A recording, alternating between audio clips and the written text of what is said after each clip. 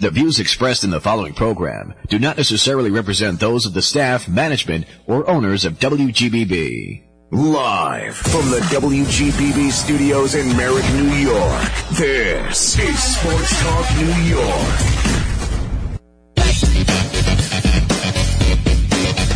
And hello there, and welcome back to hour number 2 of WGBB Sports Talk on 95.9 FM, 1240 AM, WGBB. Gary Harding and John Panarese with you for this next 60-minute piece, where we are going to have Tim Boyle from the Rising Apple talking New York Mets, and Paul Kreischer from Isles Talk talking about the New York Islander draft. John, welcome back to hour 2. Here we go. Your coffee was done a long time ago, but has it kicked in? You ready? Yeah. I should be fine. All right. No thanks to Brian, but we appreciate it anyway.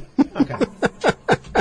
That's a running joke. You have to be here. Yeah. But anyway, we are going to welcome in our guest for the first portion of the show. He is a frequent contributor to WGBB Sports Talk. Great guy and a ardent Met writer for the website called Rising Apple. Great website. Absolutely great great stuff. website. If you don't subscribe to it, you need to, because it's a great place to get your Met information. And Tim Boyle joins us on WGBB Sports Talk. Tim, it's Gary and John. How are you tonight?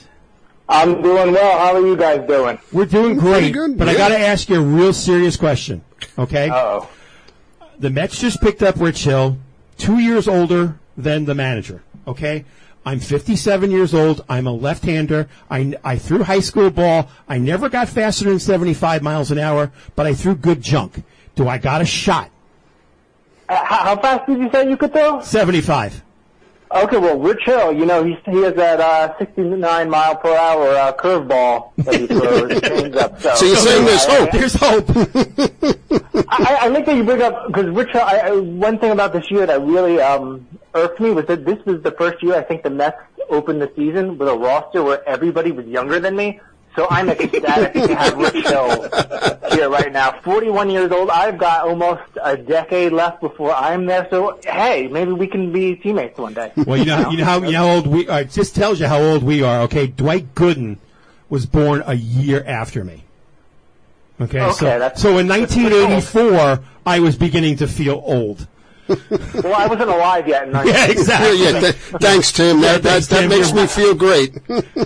But man, 100 games in, and you couldn't believe in your wildest dreams that we'd be sitting here talking as we approached the trade deadline a week away that the Mets got a 4-game lead. And we talked earlier in the show. I don't know if you got a chance to listen, but it's a great testament to this organization that they've gotten production and got responses from just about everybody. And I can't remember ever saying that in years, that you got, every guy on this roster has done something at some point to be a critical cog for this team. Everybody's played a hero at some point. Yeah, definitely. I think the difference between now and the last few years is that this has been ongoing. Whereas we remember there was the Rajah Davis game where he took the Uber down from Syracuse or wherever it was. I think it was Lehigh Valley. He might have even been there. Carlos Gomez had a big hit. But when we look back at that was only about a month span. But we're almost in August now, and still there's guys that aren't even on the roster anymore that were big contributors in games. Guys like Billy McKinney, and then Fargas, who they just lost on waivers. Yeah, but they've had, like you said, there's a different hero every night. Tomas Nido had that nice 2-week stretch where he just seemed to hit a home run late to tie the game or give him a lead.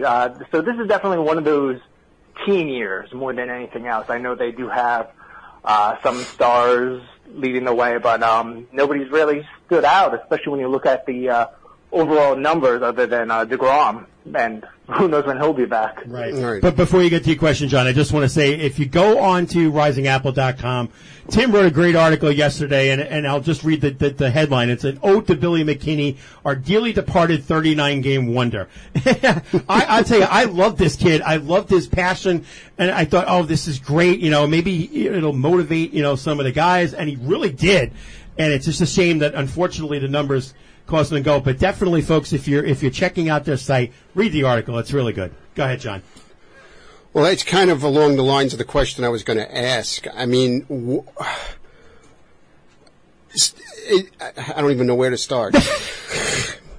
If you going back to March and April and you looked at this team and you know the roster on paper, and if I had said to you, you know, by August 1st, this team's going to be in first place, but we're going to have at certain times of the season 13 or 14 guys on the IL, and you're going to have a bench mob that's basically, you know, going to win us games.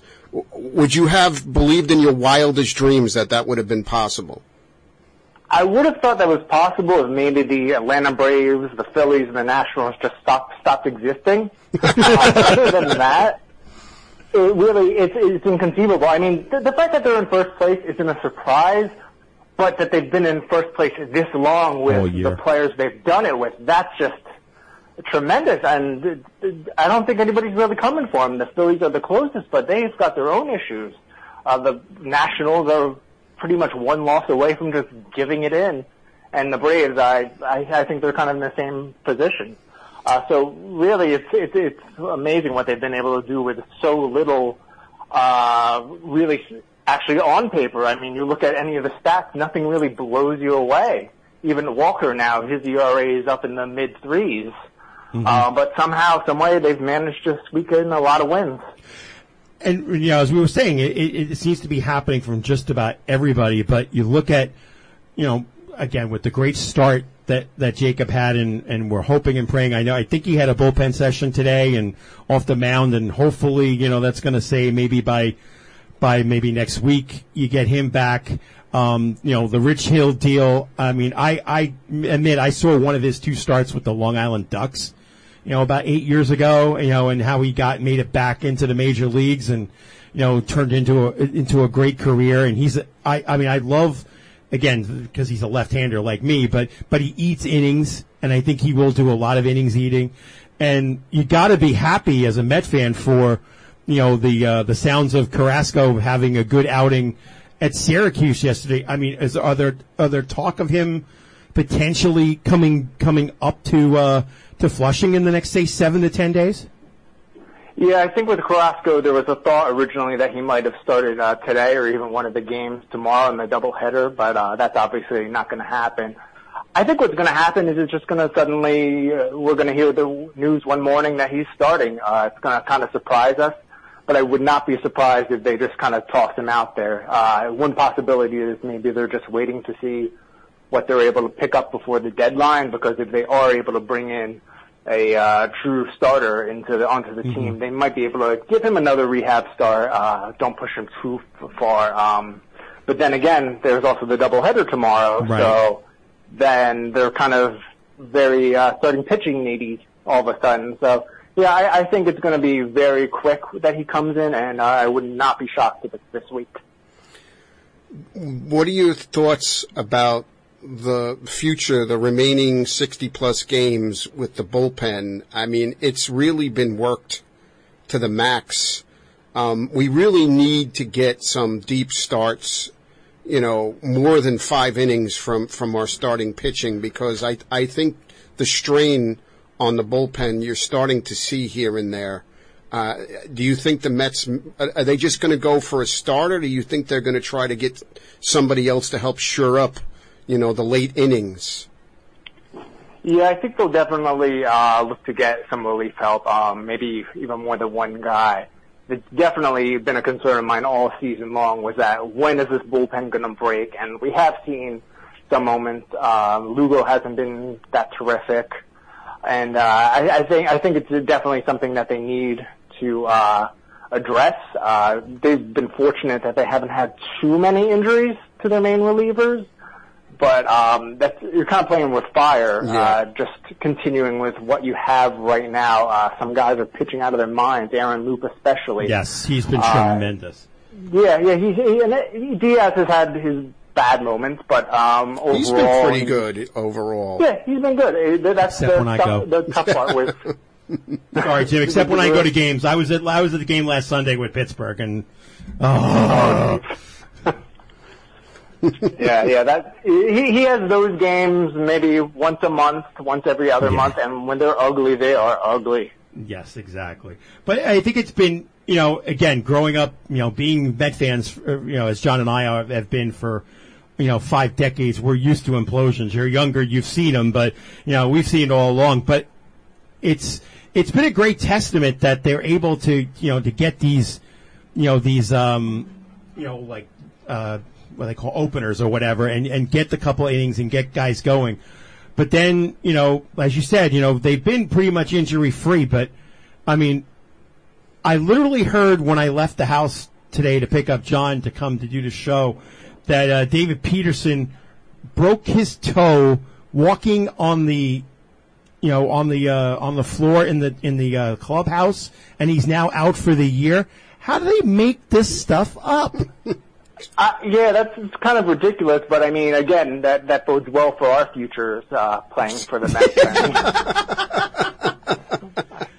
I have one flat foot, and it's very awkward to walk sometimes. Jeez. But no, that was a very odd injury, and it was a very vintage Mets injury.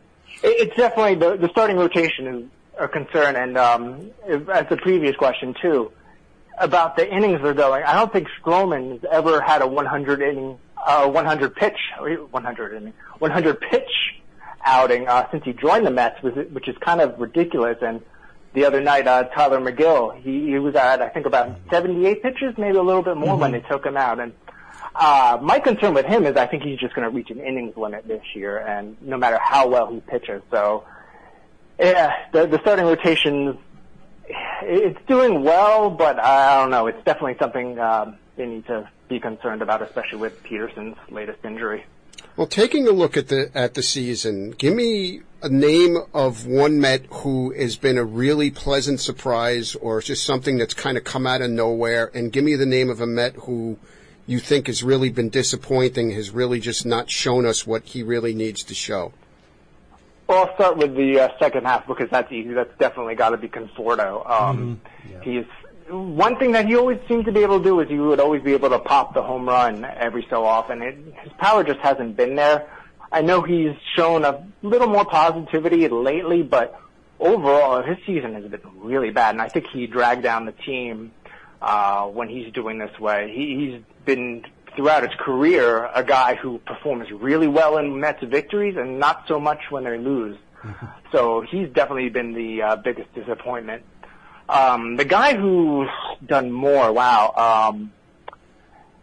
it's tough because it seems like guys will be doing really well for a while, and then they'll just go in a slump, come down to earth again. Jose Peraza, I mean, his clutchness has been pretty terrific. I forget what the exact numbers are, but I think he was hitting something like over 400 in late high leverage situations or some ridiculous. Yeah, he's been very clutch. I really like his play. Unfortunately, he got hurt too, and it's a real bummer. But yeah, I can't really say one guy has really impressed me overall. Again, I guess it comes back to there's somebody picking up the slack for everyone else each night, and that's how they're managing to win games. I'll just add to that because I know when Gary Thorne did the covering for Gary Cohen this past weekend, he was raving about VR because he covered him a couple of years in Baltimore. And I think 2 years ago he had that 20-something home run, 80 RBI season for the Orioles when they were playing so badly, and he really praised them. And I like his versatility, and to me his glove work. There's that one game where he really had bit the farm and had the 3 errors, but other than that one instance, I've really been impressed with his versatility in the infield, and again the ability to get a clutch hit, and that's what this. We've always been complaining about the fact that the Mets, for years had such an inept ability to get guys on with runners in scoring position. But, for some guys, that's the time when they've shined. And I've really liked both VR and Pilar's play, the rhyming names there. But I think those two guys have been a great introduction to the team, and when they get healthy, they go back to their roles that they should have been. And, again, this is a club that just surprises you. Yeah, definitely. I think those two, they bring much-needed elements to the team. Villar, he can play every infield position, and I'm sure he can play the outfield if needed. And he also brings that extra element of speed that the Mets are missing, especially with Lindor out. But other than those two, you can't really trust too many other players on the team to even steal a base. And Pilar, I mean, what he brings to the locker room, I think we don't even truly see the way he bounced back from getting hit in the face. Mm-hmm. Yeah, that's amazing. One of those intangibles that really helped the club. What about Lindor? What is your feel? When I was saying about guys who kind of been disappointing, that's the guy I thought you were really going to go to. You know, I completely forgot he even existed. $340 million, and you forgot him. Yeah. Well, yeah, he's definitely been a disappointment. Which is odd, though, because he actually, I don't know how much you care about WAR. He was actually second on the team in WAR in the first half, which is kind of tremendous, however they calculate that arbitrary number. But yeah, he's definitely been a huge disappointment. I think the difference between him and a lot of the other disappointments on the team is he hasn't had that one huge game, that one huge Mets moment yet. But hey, maybe it'll happen in October. I hope so. Well, he's got 9 years to prove, but but as we talked earlier, the trade deadline is coming up on Friday. This would normally when we're talking trade deadline for the Mets, we'd be saying, okay, who are we going to get rid of? Who's going to leave? Who's going to do whatever? But this usually selling. Right, we're usually sellers, but I think in this case we got to be buyers.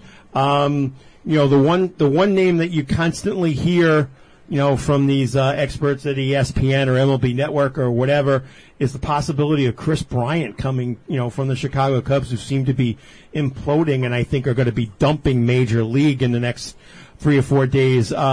Could you see a scenario of Chris Bryant maybe put into third base and, like as I was saying before, putting guys like Pilar and Villar back into a role of filling in and covering and being versatile and playing anywhere on the infield? What's your thoughts about the potential of possibly Mr. Bryant coming into a Met uniform?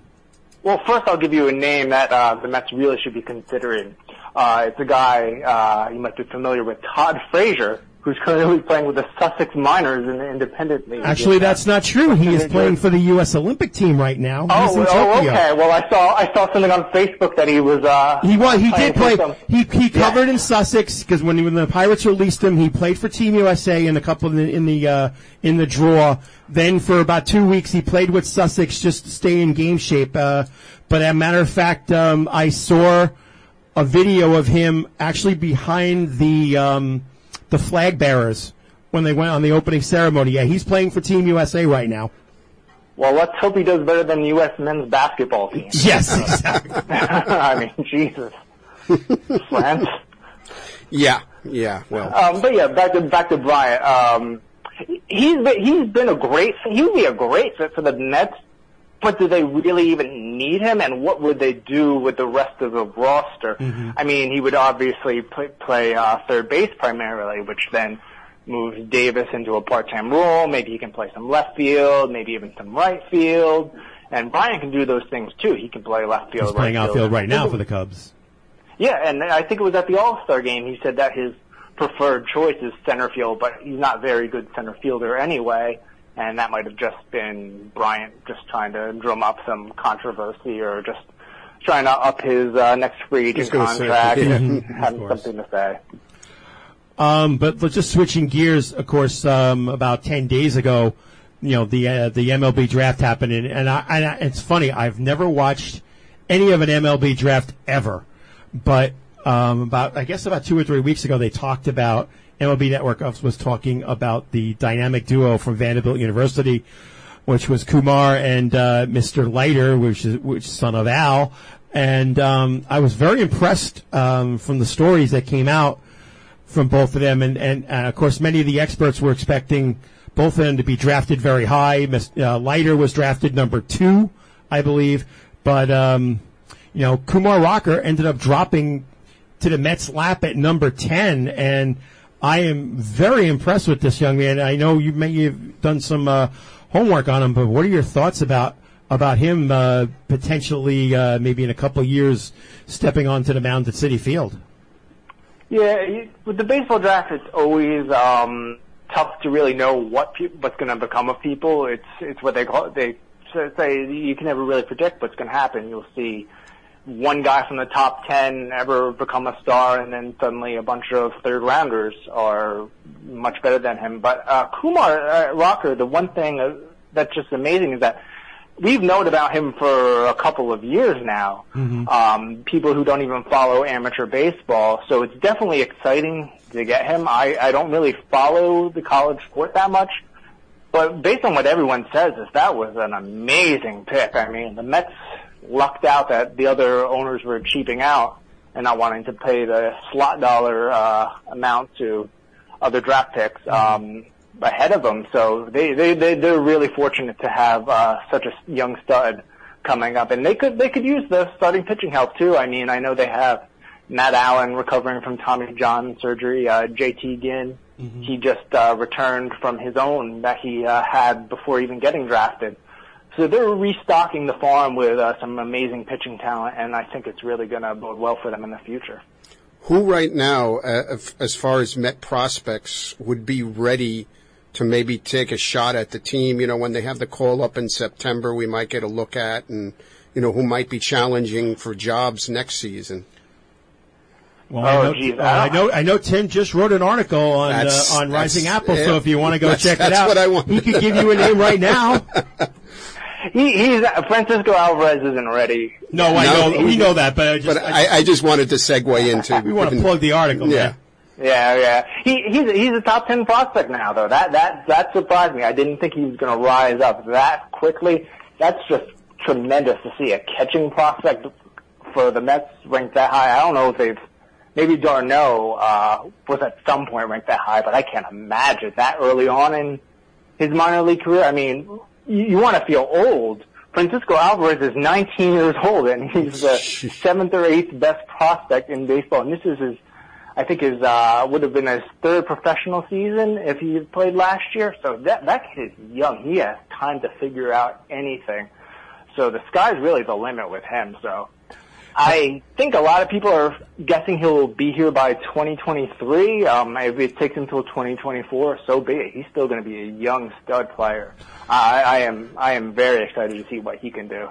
And I guess because of a lot of the moving around the players and things like that it's made the teams struggle. I haven't seen it lately, but I know Syracuse's numbers, win-loss numbers were absolutely brutal. Is that the same crescendo kind of effect happening in the rest of the minor league system? Yeah, last time I checked, the other minor league teams in the Mets system weren't doing that great. I check in on the Rumble Ponies every so often, and they don't really even have anybody that's doing that well. I think the problem with Syracuse is they have a couple of pitchers with some horrific numbers. They had a guy, I don't even remember his name. I was looking at it. He was like 0-8 with an 8.82 ERA. Wow. And it makes me wonder why they're even keeping on to those guys, and rather than stretching out some of the guys like Tropiano, I wanted him to be stretched out and maybe possibly be an emergency starter, but that hasn't been the case. But it's not the biggest problem in the world. No. I mean, but I think, though, it's good that the Mets are, they're restocking their minor league system, because that's really been, a lot of stuff that I've read over the years, that's really been the shortcoming for this team, other than obviously the pitching prospects. But overall, we really have not had a strong, farm system compared to a lot of the other teams in the major leagues, and hopefully that will change in the next couple of years. And playing in Vegas didn't help either. Yeah, that's true too. Yeah, I think a big problem too is that a lot of their first-round picks have been traded in recent years. Justin Dunn, Anthony Kay. I think there's one other. Kalenic, obviously. They really unloaded a lot of high draft picks after 2016. Well, as we end this, I'll give you a little age story again, going back to my age. My nephew lives in Tampa, Florida, and one of his best friends was a pitcher at Jesuit High School in Tampa, Florida. He ended up being a first-round draft pick for the New York Mets in 1990, I want to say 90-something, 96, 97. His name was Jeff Getz. And the name should be familiar because in 1997, he was he was traded to the Florida Marlins for some guy named Mike Piazza. And I know Jeff very well, and he's a high school coach down in Florida, and he got that great bonus for signing with the New York Mets, and he got traded to, he was doing really well in the Met system. They traded him to the Florida Marlins, and he blew his arm out. So just shows my age. But anyway, listen, Tim, we appreciate the time you joining us on the show. But while we got you here, and again, we know it, we love it, but please plug the site, plug the guys you write with, and tell us, everybody, how to get in touch with you. Sure. So the site's risingapple.com. All your Mets opinions, takes, news, history, anything you could possibly want to know about. And, of course, we're always welcome to let on new writers, people that are passionate, want to learn, just want to voice their opinions. Again, that's risingapple.com. And you can follow me on Twitter. It's Baseball Boyle. I don't really tweet much about sports anymore, mostly just silly nonsense, because I write about sports plenty. Well, listen, you said you need writers. Could you still take a 57-year-old that only throws up to 70, maybe 75 miles an hour if I really work hard at it? We'll talk about it off the air. Yeah, okay, sounds good. Sounds good. Listen, Tim, we always appreciate you joining WGBB Sports Talk. Have a great rest of the summer, and hopefully we're going to be getting you in September or October to talk playoffs. Thanks, guys. All right, Tim. Yes. All right. Take care, man.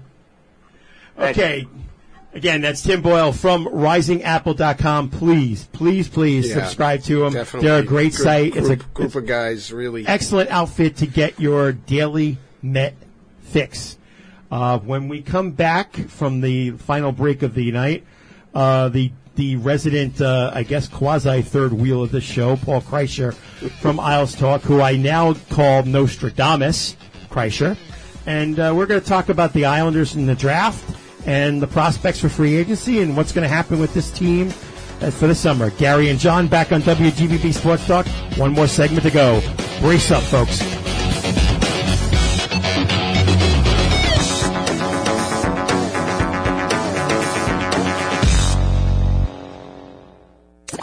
You're listening to Sports Talk New York. Tune in every Sunday night at 8 p.m. on Long Island's WGBB. Broadcasting on 95.9 FM and 1240 AM. Or listen live online at WGBBradio.com. Stay connected to Sports Talk New York on WGBB by following us on Facebook, Twitter, and Instagram at WGBB Sports Talk. You're listening to Sports Talk New York on Long Island's WGBB. And now, back to the show.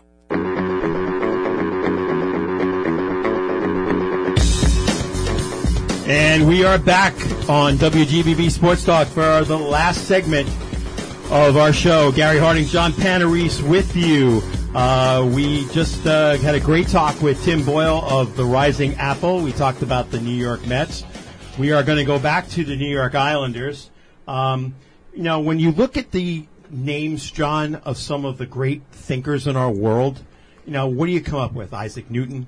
Yeah. Albert Einstein. Mm-hmm. And it's funny. I was just out at Southold over the weekend, and there's actually a place in downtown Southold called Einstein Square. It's a really cool thing. He actually spent one of his summers out there and actually wrote letters to FDR talking about the fact that the U.S. can possess a nuclear bomb and stuff. It's really, really cool, history lesson. But, like I said, we talk about Newton, we talk about Einstein, we talk about Nostradamus, and I think in the same sentence, we got to add a new name. Yeah, I think so. That man is Paul Kreischer. Yes, I have to bow down to him. The guru of Isles Talk, the man among men. Giant among men. Giant among men, that's right. I was going to be nice to you guys. I really was. Come on, I put you with the greats. I put you with the greats. What can you not like about that? Yeah. Before we continue this mess, happy birthday going out to longtime fan of your show and of Isles Talk, Joe Panettiere. Oh, that's right. Happy birthday, dude. Yeah, happy birthday. I think, his text messaging was a little slurry, so I don't want to even discuss his condition at the moment. But happy birthday going out there to Joe. There you go. All right, now we're locked on you, dude. Oh, hold on for one more minute, boys. Let me help you out with that little Mets with Todd Frazier. Yes. Sussex Miners is literally a half hour away from my house, and I was at a game, and he was signing as many autographs as he could for the kids. And I went down to him and I asked, "Are you playing on the Mets this year?" He just looked at me and grinned. You think he might come back? That'd be interesting. So there's a little bit of inside, quote unquote, inside info for you. See, that's why Maybe. I put you with Nostradamus. See, that's why you're a giant among men. Come on, there you go. That was brutal luck. I mean, I will honestly say, I follow his Instagram account, and Todd is tremendous, not only with the kids, but he's also great, charity-wise in the community. So, I mean, he's, people may get on him, but he's a great mensch. So that would be a great, thing for Met fans if he comes back, because he is one thing he's definitely is passionate about the guys that he plays for, plays with. So that's a good thing. So, all right. So, let's talk about the real reason why you have me on the show. Yeah, exactly. So we did talk to Gil Martin earlier, and we talked about obviously some of the things that are going on, and what the potential is. But and I say this honestly when we talk about Paul. Paul is really very versed into the prospect pool. He talks with a lot of scouts and guys, and gets some good information. And before I had a chance to even mention anything about the draft, our second round pick scores 4 goals in a tournament. I'm like, oh, we couldn't have fell into a better puddle of mud than what we got in the second round. Yeah, talk about this second round and third round, gentlemen. But let's talk about Rato here. He was in the beginning of the season. He was ranked number 1 on some scouts. Yeah, because I remember reading that way back, that his name came up in the early. He was supposed to go number 1 in this draft. And from the information we're starting to get now, he was on a very good Karpat team, which is one of the top Finnish teams still, and he couldn't adjust from playing with players his own age to playing against men. And his numbers drastically went down, his minutes went down, and he fell out of favor. So what ended up happening was that a lot of the other scouts and the people who follow, the draft, they all had him at least in a top 15. No one expecting him to drop to number 52. And when he finally fell, this felt like Oliver Wahlstrom dropping into the Islanders' lap back in 2018. This has a Dobson-Wahlstrom feel.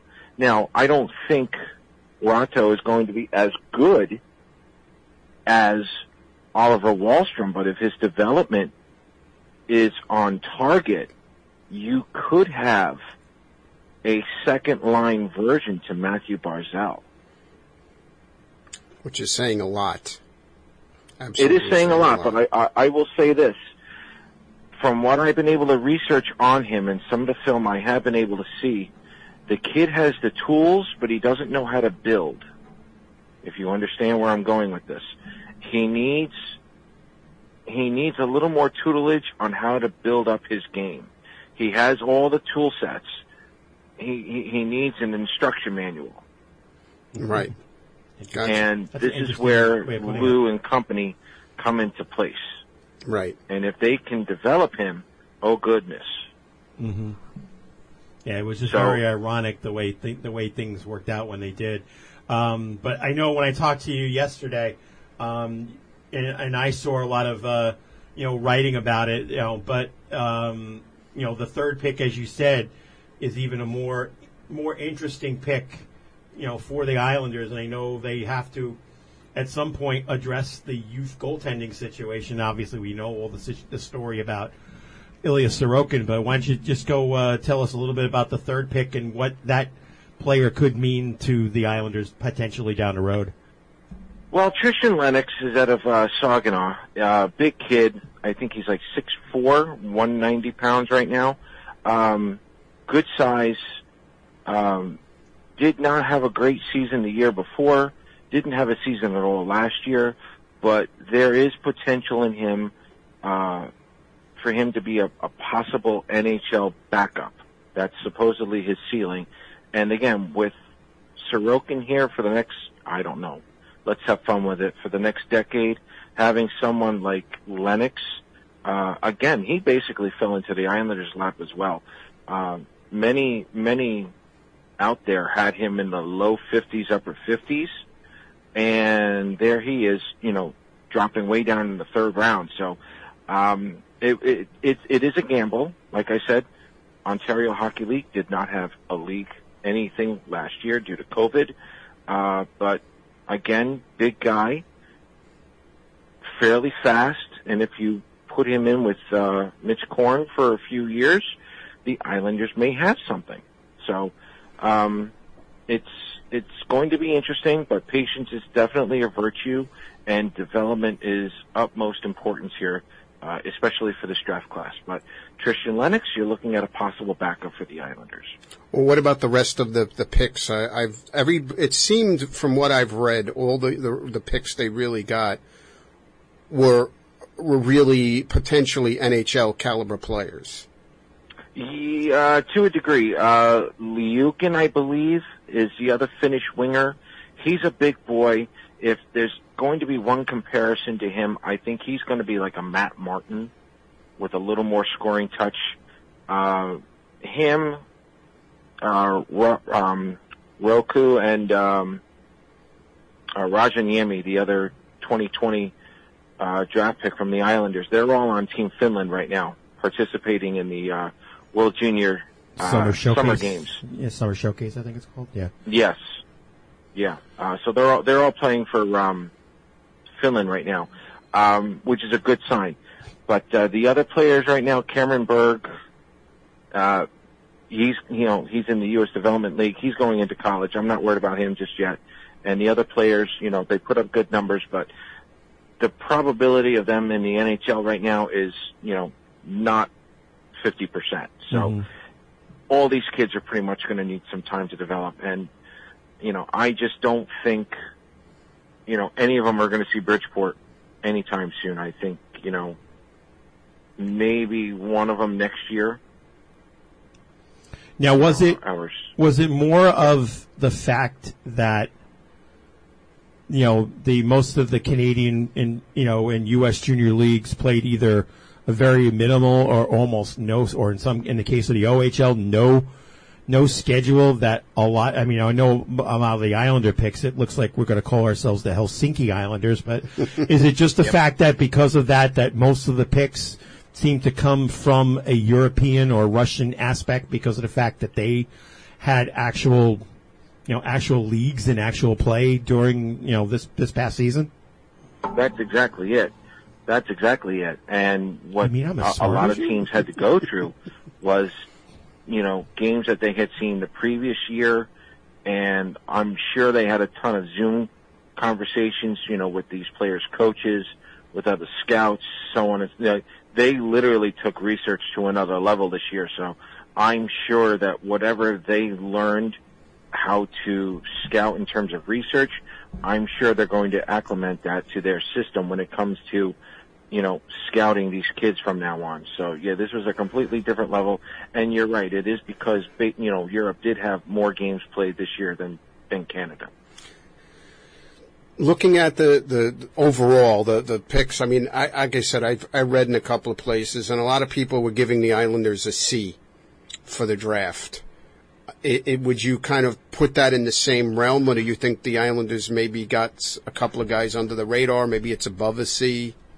I agree with them for now. I'm going with a C+. And the reason why I'm giving them a C+ is when you're in a draft, the hope is to have 2 to 3 players making the team, the NHL team, at some point. The Islanders did not have a first-round pick this year, even though they had gotten a first-round talent in the second round. You're looking at hopefully 2 of these players making it with the big club. The other ones, in all honesty, we just don't know yet. Now, the possibility of good development from these kids will eventually raise this grade up probably to a B or B+. And that, the B+ is about as high as I will go, because there's no guarantee of the other ones. But for now, I give the grade a C+ with the possibility of that going up much higher, say in about 5 years.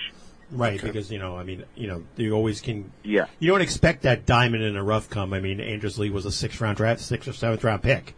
You don't expect those guys necessarily to be, coming into the realm that they did. It's you just hope, I would assume, from a scouting standpoint, when you're looking at these kids, that hopefully they have the summer of their life and work their tails off to get to that, make themselves improve that level. And, that's all you can hope for these guys. But let's switch a little gears. Sure. We have free agency starting in less than 24 hours. There are some names, falling, potentially could fall in our laps. There are names that we are worried about, with a name of Cizikas or Palmieri being mentioned. And, obviously we're hearing Zach Parise and Suter and among others. Your spidey senses, do they tingle under, a certain guy, at least in your mind? Not looking at from when you have conversations with others, but basically from your mind as to what direction you think they might go? I think they're all going to get signed. Really? I think they're all coming to the Islanders, to be quite honest with you, because and Gil said this before when he was on with you guys before, the Islanders are built for the playoffs. There isn't really a team in the Metro Division right now that scare the Islanders. Like, none. Mm-hmm. Philly did not improve. As far as I'm concerned, Carolina losing their goaltender and Dougie Hamilton, Carolina has not improved yet. Pittsburgh and Washington are another year older. The Rangers, I don't know what the Rangers are doing yet. I'll give Chris Drury the benefit of the doubt for now. But as of this conversation, I don't think there's a team beating the Islanders at all. And Gary, you and I and John, the three of us have been preaching this. The Islanders are built for the playoffs, which means we may not see this completed team until the trade deadline. That's true. Right. Okay, so for now, I think Parise comes over. I think Casey is signed. I don't think anyone has to worry about Beauvillier, Pelech, or Palmieri. I'm finally going to get my third line of Parise, Pajot, and Palmieri. And as far as the first line right winger, I'm not sure yet. And I think I still think Suter's going to sign here. And the reason why I said that is, the other teams involved before. I know Art came out with an article. I think Boston was listed, but I think Dallas was the prominent team. I mean, if Suter goes with those other two teams, he's just looking for the money. Yeah, and I think I also heard that St. Louis just basically dropped out of the bidding. Yeah, Boston. Florida just picked up Reinhart from Buffalo. Yeah. That top six line from Florida is going to be monstrous. Mm-hmm. And then you're going to go to Boston and expect them to beat Florida and Tampa Bay? Come on. Good luck. And then you're going, Dallas? How is Dallas going to get past St. Louis and Colorado? I'm sorry. I'm not seeing it. So, if Suter wants to win a cup, he's coming to the Islanders. What's your... if he's not, No, sorry. If he's not, he's going for the money. Yeah, I was going to say, then it's all about that. What are your thoughts about the Seth Jones deal and him turning around and signing a 9.75 times 7 deal? Well, they still have a couple of players on LTIR. So, is that the case? Okay. Yeah, that's the case. And in all honesty, Jonathan Toews and Patrick Kane's contract are over in 2 years. So over the long term, he's going to be the only expensive Blackhawk. I think they can afford him, but as far as Islander fans are concerned, back in the 2013 draft, Seth Jones was drafted as the best offensive defenseman in that year. The second best defenseman drafted at that time was Ryan Pulock. Yep. At number 13. That's right. So if Ryan Pulock racks up 60 points this year, okay, Islander fans have a problem. They can be a little worried because now I don't think Ryan will ask for $9 million, but if he has a career year, maybe asking for $7.5 million, that's not out of the question. And remember, boys and girls, the cap should be flat for the next 2 years after this. That's correct. It's a very important.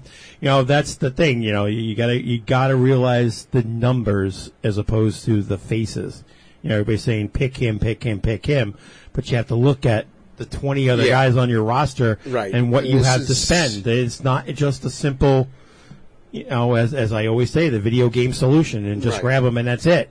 You got to look forward and backwards. Yeah, a certain member of my family who doesn't seem to understand that there is numbers involved, and a salary cap, and you just can't go out and sign guys because. You mean is his first name synonymous with a name like Cramden? Yes. Okay, got it. Yeah, and for those worried about Landeskog, I'm still hearing right now it's either Seattle or Colorado. He may take less to go back to play to Colorado. I'm not sure yet. I think that's the biggest one up in the air. If I'm him, I'm pulling up Panarin and I'm looking at the best deal, and then I go back to the team that I really want to play for and say, look, this is my deal. What can you do with me? Well, Seattle's got a lot of money, all right, if I'm not correct. Aren't they around like 28, 29 million still left? Oh, yeah. Yeah, I wouldn't even put the Islanders in maybe in third or fourth place. I don't even know Landeskog's desire to play. I mean, I'm sure St. Louis is still up there. We'll see what they do with Tarasenko, but I don't think they're going to be able to unload him. Nobody's really been interested in him. They're kind of staying away, and St. Louis kind of made the statement that, well, most likely he's going to be with us. Well, Armstrong's also been known to just lie to the media like that, which is why some of us don't even believe that. Oh, okay. Yeah, I'm keeping Tarasenko available for now. Yeah, I don't trust Armstrong when he says something like that because I don't think there's a tight enough relationship between Tarasenko and the Blues that's actually going to work, and then that's going to cause drama on the team. And I'm not holding Armstrong to that at all. So I'm keeping Tarasenko available for now. But going back to Landeskog for a minute, if Tarasenko is somehow traded, I think St. Louis becomes the next player for Landeskog. So we'll see what happens. And again, for those of you wanting Tarasenko, I kept hearing that one of the going rates was either Dobson or Wallstrom for Tarasenko. No. I think which he's too much at this point, you don't have Jordan Eberle to trade, so you're going to have to give up probably Wallstrom to get Tarasenko. Well, going back to that scenario, and let's just say for sake of argument that that Tarasenko isn't even a factor in this consideration. You and I and John have talked on our Isles Talk Live, that you can get on Facebook.com and Twitter and all the other places now that we tend to do. We kind of laid our position that we felt and we still feel that, Oliver Wahlstrom, Kiefer Bellows, and those guys need to potentially start the year in Bridgeport. With the fact that you lose a Jordan Eberle, how much of that scenario is still the same? great question. Wow. And that's He's going giving me to come back plaudits. to He's how giving much. me plaudits, John. I love it. Well, hold on here. We've got Oh, I've got there you two go. scenarios here for you. Depends on how much we spend on our current players. Okay. Excuse me. If there is enough cap room, you can go a short-term deal with someone like Mike Hoffman or Ryan Dzingel. Okay. Those are your UFA options. And let's have some fun. Let's say Ryan Suter does go to Dallas. I wouldn't mind bringing in someone like Sammy Vatanen from the Anaheim Ducks and former New Jersey Devil. Vatanen would also fit the system at a much cheaper rate. And putting him with Scott Mayfield, I think, would be the absolute perfect thing to do. Mm-hmm. If not, there's also an out-of-the-box thought of trading Leo Komarov, Thomas Hickey, and Otto Koivula to the Buffalo Sabres for Skinner. Wow. That's an interesting. In the respect that Buffalo does pay the maximum 30% of the cap hit. Okay. So they Because retain a portion of the salary, kind of like what they did. They retain a portion of salary, and at 30%, the Islanders would only be paying about 6.5 a year for like the next 5 or 6 years. Right, because Skinner's making like 9.5, I think. Yeah. Right? Yeah. But he's got the speed, he's got the shot. He also drives to the net better than Eberle ever did, and Matt Barzal would be setting him up. Mm-hmm. Yeah, So- I mean, Skinner looked like a lost puppy dog in Buffalo. I think, again, guys going for the dollar instead of going for the deal, or the team. What do you think Yep. happens to Eichel? Just out of curiosity. Well, if I read correctly, I think that whole Ranger deal just fell through. I don't know. Man, I don't know. If there's anyone in limbo right now, it's Jack Eichel. What were they dangling? I don't know. I didn't see. I didn't anything. see anything about the Rangers. I mean, I heard the Rangers were interested, but I didn't see that there were actual names involved, other than Larry Brooks. No, I fantasy didn't. articles. No, I did. No, they were looking. I believe there are a couple of prospects. I don't know their names are offhand. Okay. But Buffalo wanted a certain amount of players, a couple of specific prospects, and the Rangers said no, and that just dropped everything. So, wow. Yeah, whoever was in the Rangers farm system, the Rangers didn't want to give them up. And Buffalo was like, okay, Jack Eichel. So we'll see if they go back to that. But yeah, Jack Eichel right now is in limbo. It's quite an interesting. Another good question tale. there, John. Yeah, quite interesting. That's what I say. It just every year you approach free agency thinking nothing crazy is going to happen, and then you get all these questions and the potential possibilities and trades and everything pops up, and it makes people like the friends of Einstein and Isaac Newton very relevant. Oh, God. I'll be busting you in about 10 minutes off the air when I get in the car. Of course. Of course. But I think we should find out about Parisi and Suter tomorrow. Yeah. Yeah, I think so. At least those two by tomorrow. Everyone else, in all honesty, Islander fans, I wouldn't worry about the rest of the team. So they'll be back. We'll just have to figure out the first line right wing. Yeah, that's got me wondering. And again, it's an interesting. It's a good dilemma to have as opposed to past year's Islander Nation. It's a very good dilemma to have, and again, Mike Hoffman for a year or two, or Ryan Dzingel for a year or two. That's fine. We have a third line to go along with, whoever we bring in on the inexpensive side. We'll see what happens. And you get your fourth line going. So, all right. So, Paul, again, as always, we thank you for coming on. Please tell everybody how to get in touch with you and all the information that you provide to Islander Nation. Isles Talk is IslesTalk.com. You can find us on Facebook and Twitter at those names. We also have our own YouTube channel, so make sure you guys like and subscribe. And you can find me on Twitter at P_Kreischer. And on Wednesday, we're coming up with doing another show. We'll go over the draft real quick, free agency, and what's ahead for the Islanders. And a lot of water cooler talk as well. Oh, yes. Yes, a lot of water cooler talk. Well, Yep. we call you the third wheel between John and I, but we always appreciate you coming on. I know it gets you through your Sunday night when we're on the air, right? Yes, you do. I'll give you that. Yeah. Okay. We'll talk to you in about 15 minutes. Thanks, guys. All right. Take care. Bye. Again, Paul Kreischer at Owls Talk. Make sure you like and subscribe everything. We want to thank Gil Martin and Tim Boyle, and of course Paul Kreischer for coming on. Thank Brian Graves on the other side of glass. He's ready to get out of the studio in a few minutes. And John, always a pleasure as usual. Yep. We're not going to be on until in September because both John and I are going. We're going to be in the Hawaiian Islands in the month of August and September, which is nice. We get away from here. Yeah, well. And long overdue. Yeah, we'll be back on, I believe, after Labor Day. So that will be training camp starts, NFL starting, the Mets push to the playoffs, the Yankees, well, whatever they tend to do.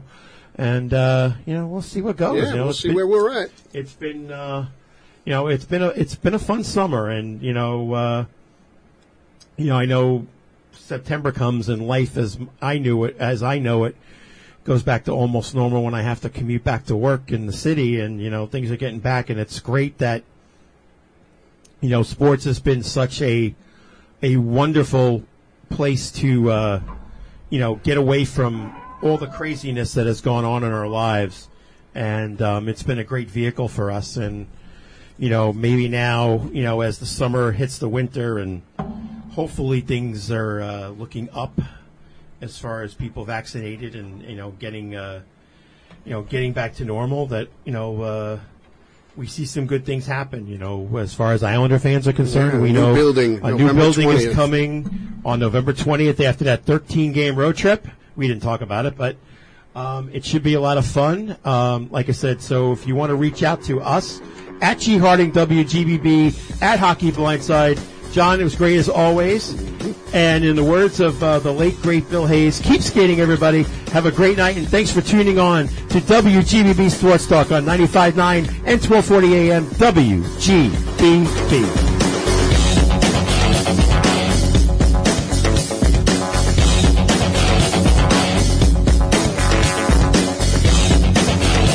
Expressed in the previous program did not necessarily represent those of the staff, management, or owners of WGBB.